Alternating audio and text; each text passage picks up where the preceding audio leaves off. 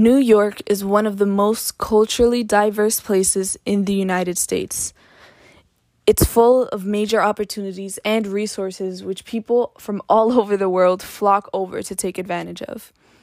I can't even tell you how many times me and my family every year have gone to the city just to see the tree lighting and just to get the environment, you know?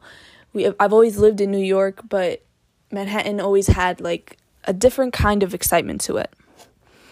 However, all of that has come to a complete halt since New York City became the epicenter for the coronavirus pandemic.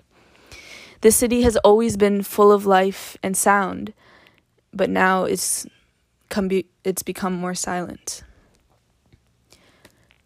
Living in New York consists of people pushing you to get through crowds and subways, even though you know there's another one coming behind it. Learning about different cultures and different routines. The city that never sleeps got its famous reputation because people are out all hours of the night, whether it's to commute to work or just to explore the nightlife. I remember after school some days, me and my friends would be like, it's Friday, why don't we just go to the city? And we'd be out in the parks and just traveling and exploring just to see new things. We loved the different feeling the city gave. Now, imagine if all that just unexpectedly stopped.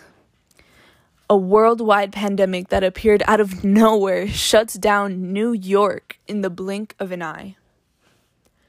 Students started learning from home, unemployment increased, and thousands of people lost their lives. This transformative crisis not only affected New York, but also the whole world. When the worst was starting to pass, the governor started to phase 1 of reopening. And it gave people hope that we might recover. But if I'm being honest, it didn't do much. Yeah, he started phase 1 and it allowed us to slowly go back to normal, but could we really go back to normal? We had already endured those 3 months or however long it was of just being stuck in your house with your parents and just being stuck in a room all day. After that, for so long, your mind changes. And I don't think you're able to just go back to normal after that.